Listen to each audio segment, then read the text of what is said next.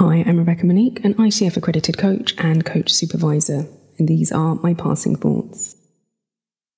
Do you want children, or do you want to be a parent? This is a critical question to ask before conceiving. The former requires having, and the latter requires being. To become a parent is a transformative process of both inner and outer worlds, a constant evolution. Parenthood is an honor and a ginormous responsibility, not just for another human's physical, material, and practical needs, but their emotional, spiritual, and psychological needs too. It's challenging to examine why we really want children, because we might discover the answer to be selfish. Here are just a few unhealthy and problematic reasons people have children. Unplanned, due to deliberate unprotected sex. For religion. As part of their retirement plan, i.e. someone to look after them when they're old.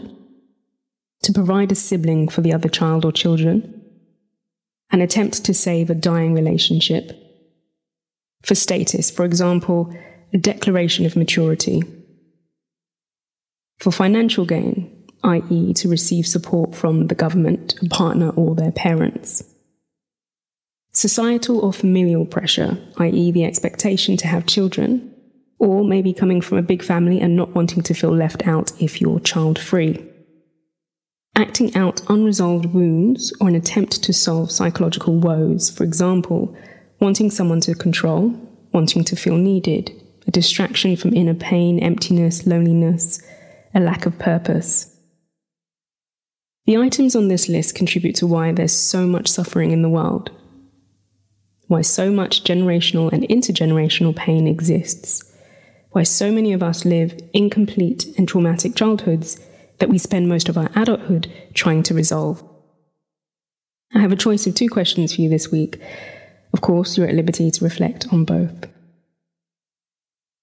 What were your parents' reasons for having you? What were your reasons for having your child or children? Speak to you next week. Until then, be well.